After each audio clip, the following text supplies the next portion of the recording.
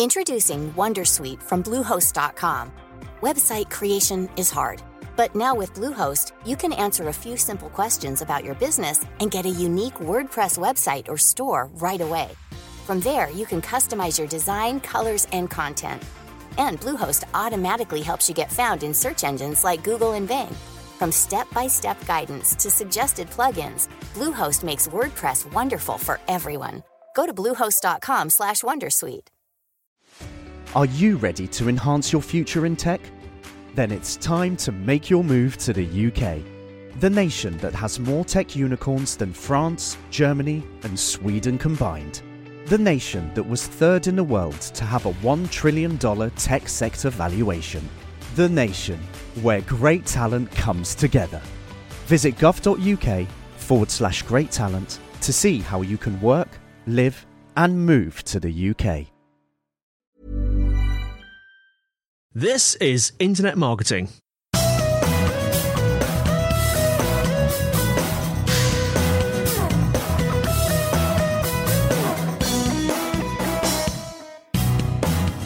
Brought to you by Site Visibility at sitevisibility.com.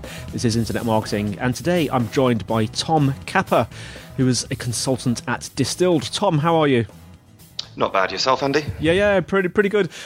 Let's start off, surprise. Tell us a little bit about yourself, Tom, and a little bit about Distilled. Sure. So I'll start with Distilled. So Distilled started out as a web dev agency 11 years ago, way before my time. But over time, sort of became better known for technical SEO expertise.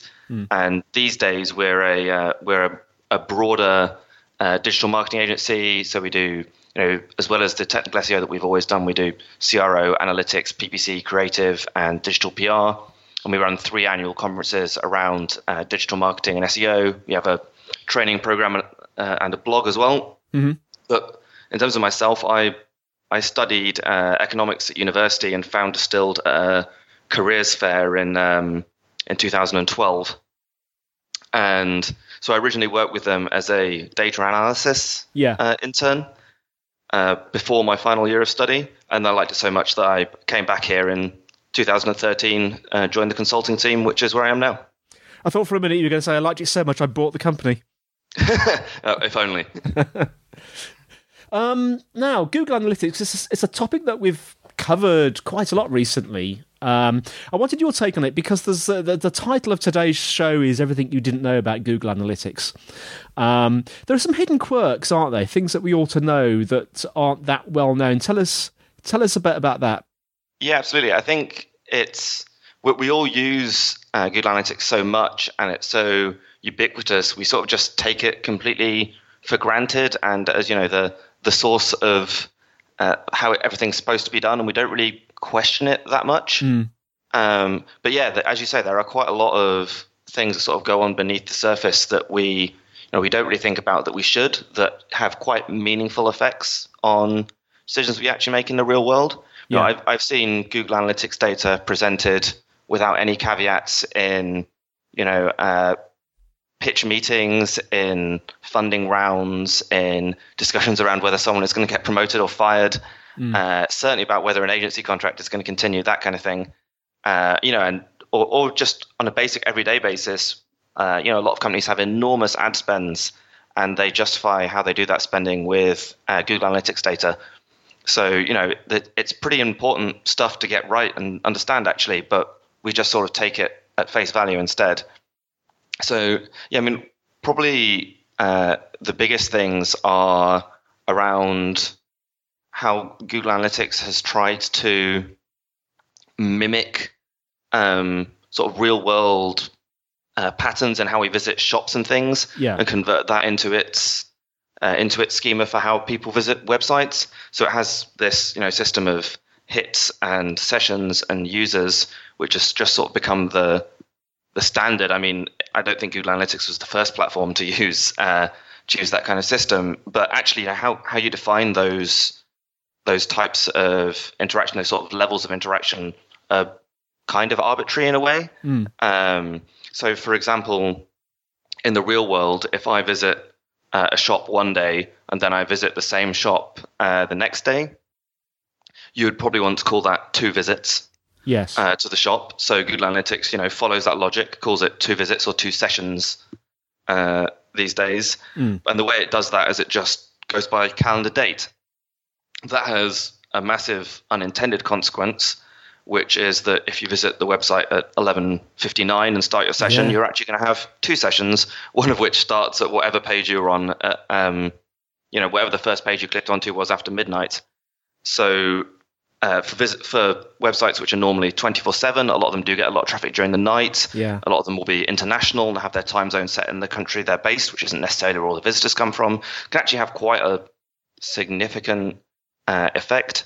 And there's also a similar parallel with real-world stores in terms of people leaving and coming back again. So if I walk out of Tesco's, go to Costa, and then come back to Tesco's half an hour later, Tesco's probably wants to call that 2 visits, and it's the same with a website. So we have this inactivity thing. Except the trouble is with a website, when we come back, we're going to come back wherever we left off potentially. In the same tab it might be, and that can end up with us having a loss of attribution data, because I'm going to go on and convert after that period of inactivity. It'll be in a second session, and it'll be attributed to some page on our website rather than the PPC spend that brought us around in the first place.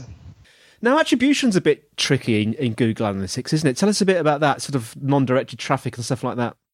Right. So, there's been a bit of a thing recently around so-called dark traffic, which is where search traffic or social traffic, particularly from secure search, some people say, but also from in the majority of cases, I would say, from social apps and email apps. You get traffic that isn't actually direct, reporting as direct. And then on the other side, because although people assume Google Analytics uses last click attribution, it actually uses last non-direct click attribution, which is probably uncoincidentally quite flattering to Google's own channels. So on the one hand, we have this data that we have these visits that aren't direct being attributed to direct. And then on the other hand, we have these visits that are actually direct. It could be someone using a bookmark or typing it into their browser, being attributed to whatever their previous session was because of last non-direct click, which is the attribution model that Google Analytics uses. So the whole system of measuring how people got to our website and made these conversions, which is a huge part of Google Analytics use case, obviously, is actually ridiculously fuzzy. Now, how easy is it, Tom, to effectively fake data in Google Analytics? 'Cause I'm interested in this because you mentioned earlier about, sort of board decisions are made on Google Analytics interpretations. Right, yeah. So, that's definitely something where I would urge a little bit of caution, especially if you're in a vertical where you think maybe your competitors aren't the nicest people. But it's always been possible to fake Google Analytics data in your own account or in anybody else's account. It's always been possible to take your own tracking code or someone else's tracking code, put it on some high traffic page, and just generate a load of bump that will end up in that account, and to fake data that way. But since the measurement protocol was introduced with Universal Analytics a few years ago now, it's now ridiculously easy to do that, and you can fake it in very convincing ways as well. Over time, you can simulate pretty much anything you want that could, try to muck around with your competitors' ad spend, which is often driven, or at least uses decisions based on analytics data, or you could make it look like they needed to, invest in some product or country that's actually not doing anything at all. Or you could just, falsify data and pictures so it looks like your business is more valuable than actually it is. Obviously, it goes without saying, I encourage you not to do any of these things, but you should know that they're possible. And this is what I say, you shouldn't take analytics data at face value. That there is almost no way of getting data about your website actually that's completely bulletproof. But if you are worried about this kind of thing, a good place to start would be logs. Yeah. people will find ways of mucking around with that, whether it be by spamming your server or whatever it might be. But at least you can compare the two and try and spot the inconsistencies. Now, this whole subject of misleading metrics is an interesting one. I know that there's certain metrics to be wary of, aren't there? I mean, time on page is one of them, isn't it, Tom? You're absolutely right, yeah. So, I mean, this is actually a massive pet hate of mine. So this is, moving away from sort of ways in which Google Analytics doesn't work quite how it expects, and over to it just not doing its job very well. Engagement metrics are a really interesting subject because, obviously, I come from an SEO background, and the big craze for some time in SEO has been this sort of top of funnel content, content that's all about getting links and engagement and this kind of thing. But engagement is not that easy to measure. You can tell how many people saw something, but not whether they actually spent any time looking at it and maybe it made some kind of lasting brand impression. Yeah. And time on page has, you would think, one of the best ways to look at this, intuitively, except there's sort of a problem here, not just with Google Analytics, but with time on page in general. And that's that analytics platforms have no idea how long you're going to linger on the last page you visit. So say I come to your website, I land on some amazing blog post you've written, and then I spend 10 minutes reading that blog post. Then I close the tab and continue with my day.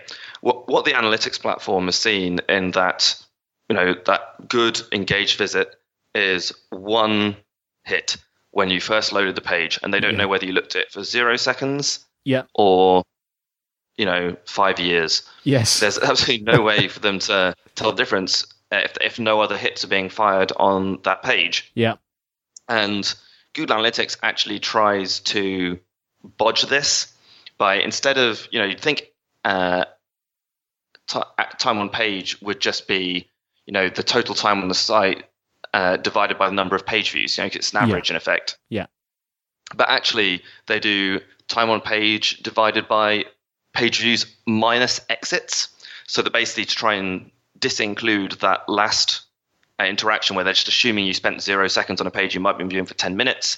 So they just remove that from the metric altogether, which means that then even when people do put in extra interactions to try and capture how long people were on that page that they were on when they eventually left, yes, it actually ends up even more misleading than it started, because Google Analytics is then mucking with the average to try and bodge its original solution. So essentially, in our experience, time on page can actually be reported time on page in Google Analytics can actually just be completely uncorrelated and quite wildly wrong versus any intuitive measurement of time on page. I've seen sites that claimed an average time on page of 17 minutes, where it was closer to 10 seconds, and pretty much vice versa. It's just, and time on site is no better, I'm afraid. It's just almost completely broken metric because of that inability to capture later interactions. Yeah. There are some alternative engagement metrics. Obviously, I mean, bounce rate is a very popular one, but that can be quite challenging as well, because if you're looking at a piece of information on your site, a lower bounce rate might not always be better, because maybe you're looking for people to find the answer to their questions straight away, and that's what a good brand experience would be. So bounce rate, it's useful, but you have to be kind of careful with it. And then the other sort of more robust engagement metrics, like scroll depth, like micro conversions, such as email sign up, they require you to do some setup yourself. Just remind us, Tom, the definition of scroll depth. Right, of course. Sorry. So scroll depth basically is how far down a page you got before you left it. Right, so yes. Obviously most pages continue beneath the fold. So you can set it up so that as you scroll down, it fires events into Google Analytics, which you could actually record as goals if you wanted. Yeah. So for example, you could have a goal for someone getting to the bottom of a blog post.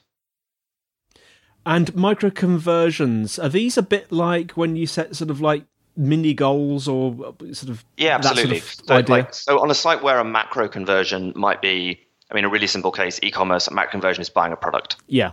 A micro conversion might be signing up to some kind of reminder about when this product is on offer, or signing up to their newsletter, or creating an account, something like that.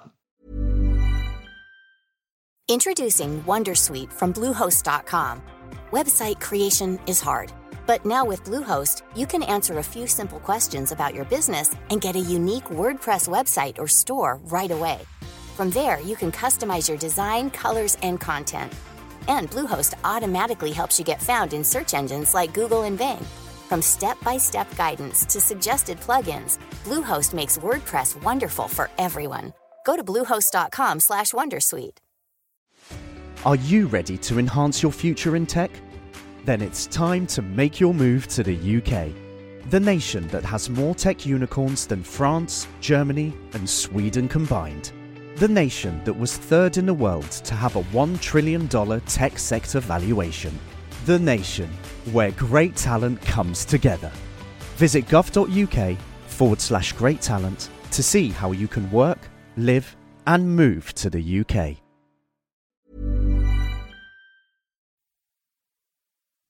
So this is all useful stuff. So it's worth knowing about these weirdnesses with Google Analytics. So further, because our listeners love tips and tricks. Further tips and tricks, I'm especially thinking about when you're sort of going through your Google Analytics reports and things. What sort of things should you be aware of? What sort of things should you be looking at?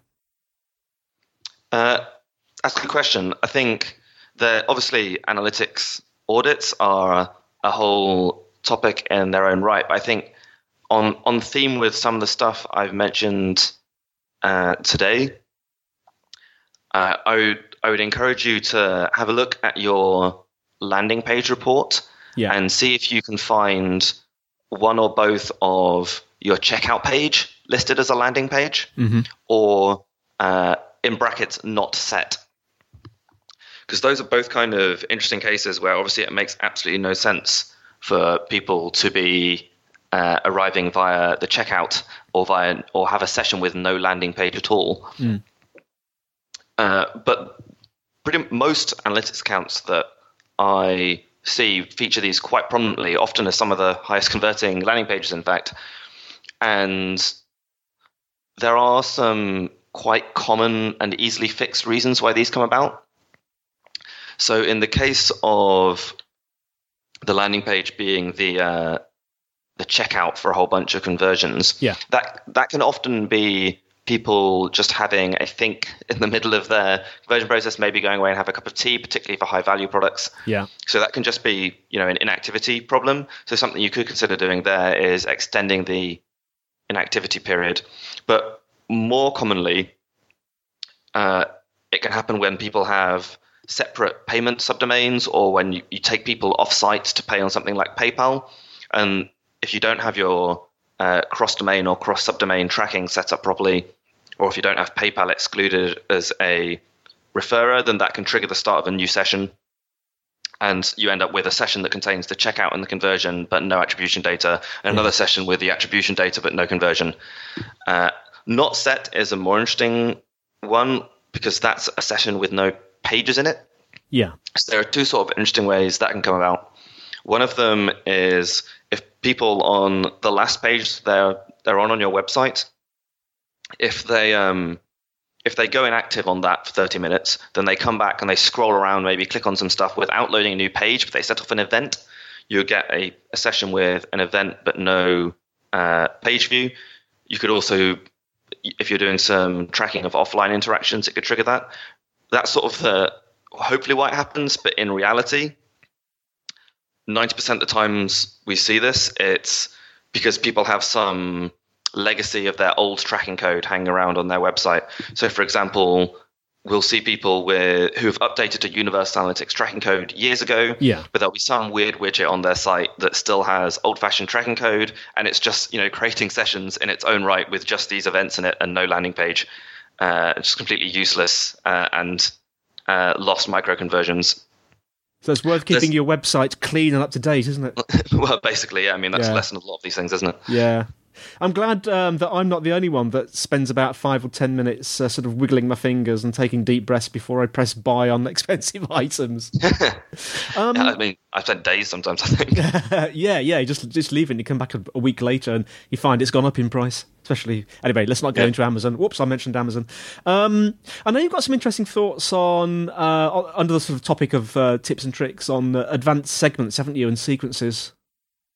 Yeah, absolutely. So basically, I just think that advanced segments are, I mean, pretty much everyone who uses Google Analytics a lot uses advanced segments, but they're kind of an underutilized feature at the same time because of this feature of them, which is, a feature within a feature, which is sequences, which just allows you to do stuff that you couldn't do anywhere else in Google Analytics. So, for example, you could make a advanced segment using the sequences menu that said something like a session starts with any user interaction, and then at some point later on, there's the checkout page. And then at some point later, after the checkout page, there's the FAQ page, all within one session. So what you've done there is you've created a segment of sessions in which potential buyers got cold feet because they looked at, or buyer's remorse, because they looked at the checkout, then in the same session, after having been to the checkout, they looked at the FAQ page. There's almost always some of these on an e-commerce website that has an FAQ page. Yes. And it can be really useful for your CRO to try and figure out, how people got to the site and what products they were looking at, and what they did between the checkout and the FAQ page, what site search terms they used, that kind of thing, to try and figure out, what was it that led them to have those doubts. But that's a relatively basic use case. If you want to be a bit fancier, you could say, I'm interested in users who arrived at the site via Google, then subsequently arrived at the site via email. And basically what you've done there is created a segment of your marketing strategy having gone right. So it's a great way of figuring out which of your landing pages are really working for you in terms of converting one-time organic visitors into people who want to receive emails from you and feel positive about you as a website. Now, user flow reports, again, are there some sort of customizations you can do there to help with this sort of issue of sort of misrepresentation of data? Or even misrepresentation of data? Get my teeth in. I think user flow reports are just another example of this sort of commonly used yet underused feature, because people often sort of take a glance at them but not really play around with them that much. Yeah. If you go into a user flow report and then you click on one of the big green blocks and just click on explore through this page, then that's something that people do reasonably often, and it just shows you all the traffic moving in and out of an individual page on your website. It'd be quite useful for understanding which are the most prominent aspects of the nav, what people are trying to do on that page, how people get to that page, that kind of thing. But when you do that, an extra button appears above the block you're focusing on, which looks like a little pen. And it's actually kind of glitchy, and it often overlaps with other text and stuff. It seems like Google themselves have forgotten about it. But if you click on that pen, it'll allow you to use regex to define a page group. So, for example, you could then define, for example, all of your product pages, and then you could say, I want to look at how people come in and out of all of my product pages rather than just some individual URL, and that makes user flow reports immensely more powerful as a feature. Wow, well, best of luck using regexes to define a page. Right. We all love regexes, don't we? Well, Tom, thanks so much for coming on. Some really good tips there. How can our listeners find out more about you and more about Distilled? Well, Distilled, of course, has a website where you can find our blog, newsletter, conferences, training platform, etc., and that's distilled.net. But me personally, you can follow on Twitter. I'm at THCapper, THCAPPER. Fantastic. And thank you for our fantastic listeners for listening. Show notes are in the usual place, sitevisibility.com/IM podcast. I'm still saying forward slash, aren't I? It's just slash. We all know which way the slash goes on the internet, don't we? If you want to connect with me personally, I'm Dr. Pod, DocTorPod on Twitter and LinkedIn. And if you've got any questions that you want to ask, please send those to podcast@sitevisibility.com. That's the email. Or the magic telephone line is +44 1273 256 150. Well, that's all from me, Andy. And it's all from Tom. Thanks, Andy. And we'll see you next time on Internet Marketing.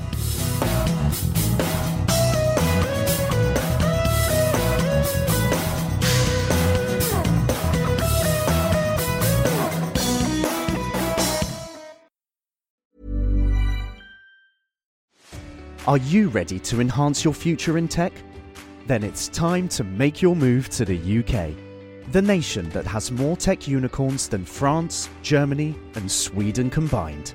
The nation that was third in the world to have a $1 trillion tech sector valuation. The nation where great talent comes together.